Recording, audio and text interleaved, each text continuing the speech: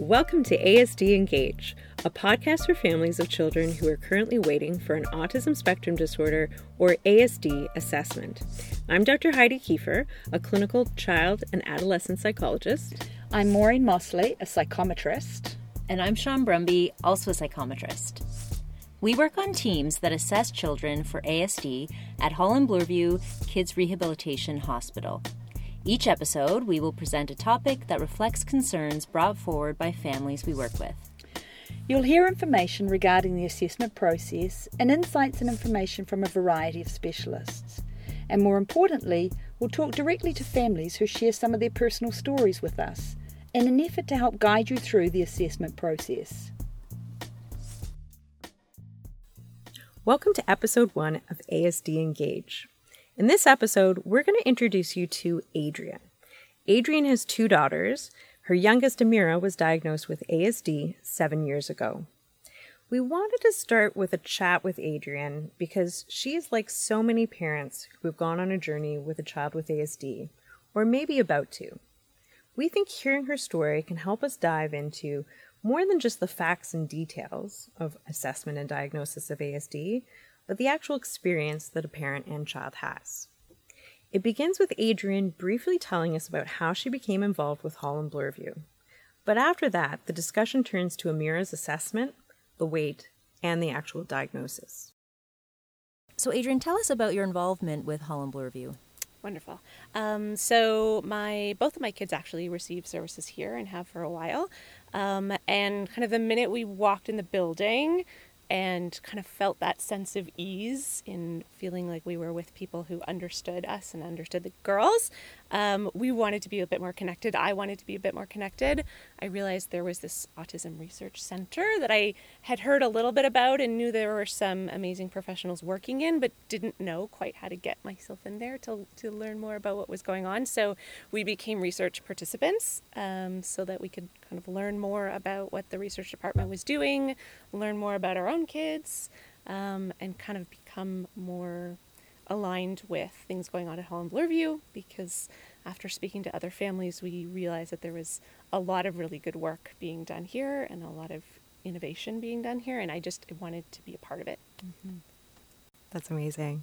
So Adrienne, you pointed out that you have 2 daughters. Yeah. Focusing on the daughter who's been diagnosed with ASD, I wanted to find out, before she was assessed, was ASD on your radar?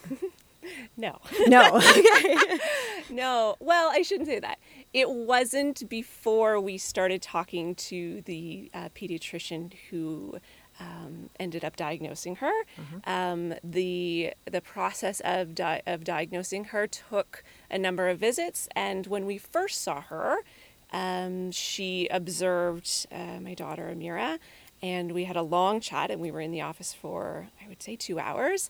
And at the end of that conversation, she posed the idea that we will need to query autism. And so that was the first time I had ever heard the word. The first time? The very first time. Wow. And that was scary. And then at that point, I started thinking, connecting the dots, and things started to make more sense. But prior to that, no. We'd thrown around, is she deaf? Is there... That, to be honest, was the only specific thing that we could come up with because of her lack of attention to her name. So yeah, before that meeting with the pediatrician, no. Wasn't on your radar at all. Okay. At all. Can you tell us about going for that assessment? What were you expecting and how were you feeling? To be honest, that assessment I was excited about. Mm-hmm. Because her case was one of those that was subtle, and she was young. So I heard many, many times, "Oh, well, she's only 2." It's hard to figure these things out in kids so little, is what I was told when we were in our primary care setting. But I knew in my gut something was different. She was our second child, so I appreciated the fact that yes, kids are different, but she just seemed more different than I expected, and other people around us were noticing little things and kind of cocking their head and going, it's different. And so I had to push quite hard to get the referral from our primary care to the pediatrician, because even the primary care physician wasn't so sure that the referral to the pediatrician was necessary. So I was actually kind of excited to get to that pediatrician, thinking like, okay, now, hopefully we're working with someone who is really going to dig into the subtleties of things. That changed when I heard the word autism, but initially I was just happy to get to someone who was going to kind of get into the nitty-gritty. Right. Yeah. So you said like that, so it changed the excitement. What did it change to? Fear, and feeling overwhelmed when I heard the word autism. Mostly fear initially because what I knew of autism, which was little to none, and what I knew of my daughter didn't seem to correlate. And so I thought, what? Like, no, how, what? And it was just a scary proposition to think that what I knew of autism and what I knew of my daughter would be correlated. Yeah. You mentioned, so in your gut, you said you felt that there were differences. Yep. What were you noticing? She was very independent, which I was grateful for because my kids are 16 months apart. So it was difficult to manage two babies. But she just was, I think, overly independent. She didn't always respond to her name, which was pretty clear. In hindsight, and this is only in hindsight, I can remember when she first stood up, I got super excited and I looked into her eyes to gesture to her, oh my goodness, and to share that excitement. And I remember distinctly her not making eye contact with me and not being terribly excited about the fact that she'd stood up for the first time, and feeling a little bit disappointed, but thinking to myself, oh, she's different, quote unquote. Right. Yeah. And now that I know the things to look for, she didn't point when she was a young kid. There are a number of things that I can say now, but initially it was that, lack of response reliably and just being very independent and very sensitive. Right. Yeah. And it's interesting because you're pointing out, like you said, like subtle differences, right? So that you as a parent who's with her for a long period of time might have been noticing, but going to your primary caregiver who's seeing her for like a short period of time might not have noticed. No. Yeah. What kind of support did you have while you and your family were waiting for the assessment and then while you were actually going through it?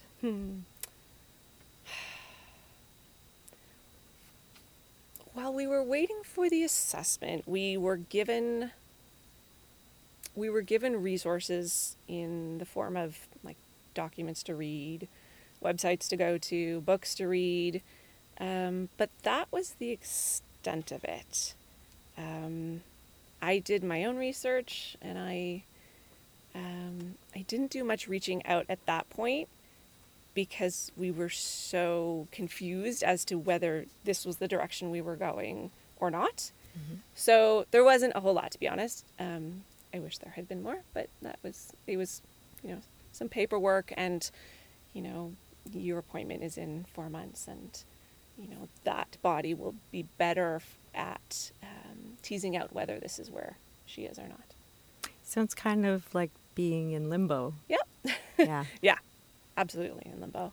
Yeah.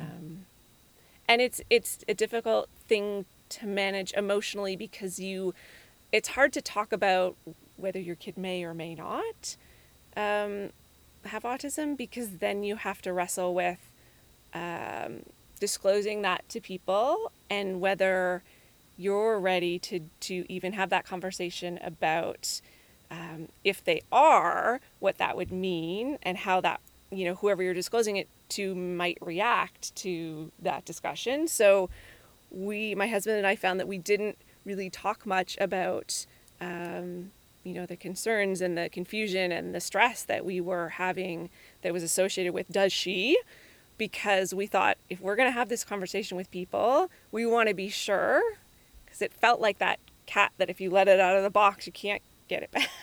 Right. Yeah. Yeah. In some ways, it kind of makes it sound like you and your husband were like this island together. Yes, very much so. I think there was my very best friend was the only person that I kind of spoke to about the query of autism before we got the diagnosis. And yeah, I think it took a long time to kind of accept it and to appreciate it.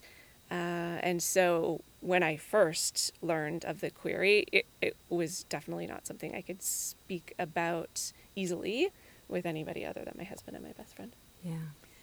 Can I ask, how long were you waiting? So that period between we're going to refer you to someone who's going to look into autism and when you had that very first appointment, what was that wait? It was about, so from my primary care to my pediatrician, it was about 3 months. And then it was another 2 months until the pediatrician did the diagnosis. Yeah. So really, like, kind of half a year. Yeah. Yeah. Yeah, it felt like a long time. And it felt the longest when we knew that autism was a query, because then you start reading and you look at the websites and you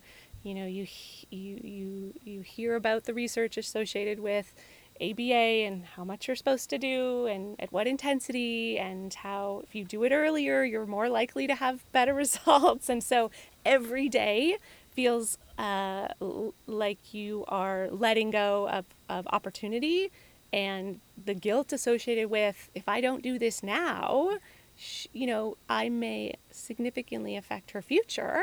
That weighs heavily on parents. That was those days were the worst, when we knew this may be her fate, and feeling as a parent like I wasn't doing what I was supposed to do to get her what she needed. Yeah, I can imagine that would be hard. Adrian, what do you remember about when you actually heard the words being said that your daughter was being diagnosed with ASD? When she was being diagnosed with ASD, it sounds really strange, but I was relieved because we'd had a discussion about, it could be ASD, it could be global developmental delay, which was explained to me as, a constellation of delays that we don't really understand, and don't have really specific treatments for. And that seemed a scarier place to be for us.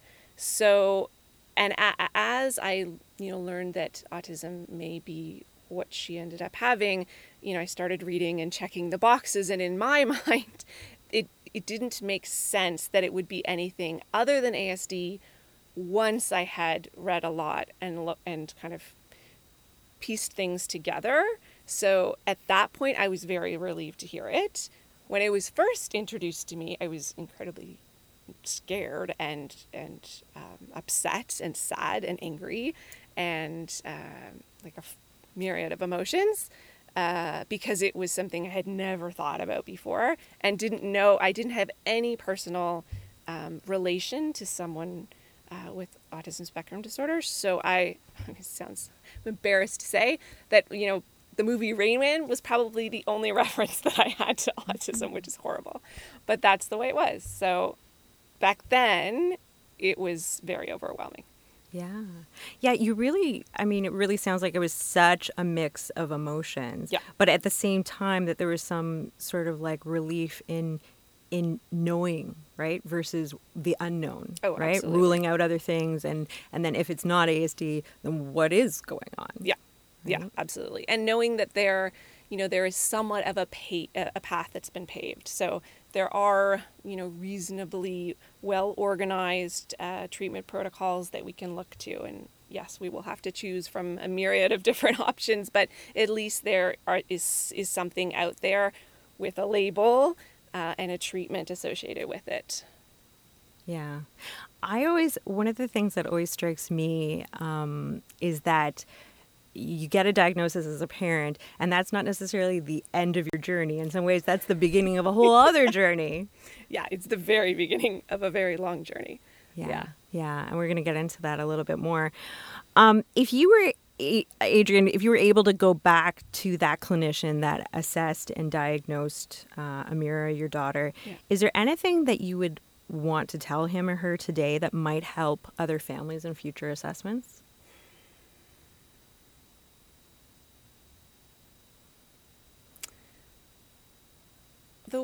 who did our diagnosis, I think, did a wonderful job because she allowed for the time in her office and she allowed for the time between sessions. We had 3 sessions with her, 3 elongated sessions with her. One was the initial evaluation and then the discussion of this is where I think we're going. The next ended up being the actual diagnosis itself. And then the third, at her insistence, was my husband and I coming back 2 weeks after the diagnosis to have a debrief. And I remember her saying very clearly, your husband has to come too. And I'm one of those mommies who just, I think I can do it all. Now I know I can't. But I had, initially thought, no, he's working. He won't be able to come. He doesn't need to come. She said, no, he needs to come. And we had a discussion and there were tears. But we were much better able to understand what our plans would be at the discussion at the third meeting.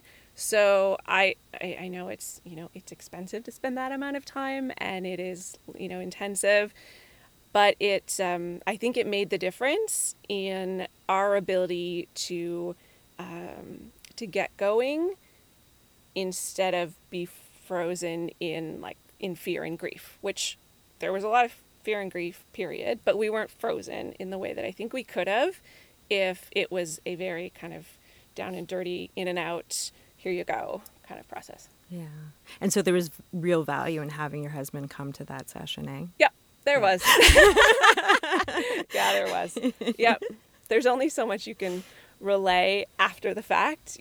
Being there, there's such value in that. Yeah. And what would you tell a parent who's currently waiting for their child to be assessed? I would say as much as you can and feel comfortable to read and to become familiar with things that you might start to appreciate in your own child, because some things are so subtle, and the question, and when you get to the office and you're having the assessment, sometimes the questions they ask are questions that you may not have thought to think of or look for. And so if you haven't done that pre-work, sometimes the questions can feel, you feel badly because you haven't looked for those things. You haven't thought of those things. And sometimes you can come up with the answers. Like when someone asked me, did she point?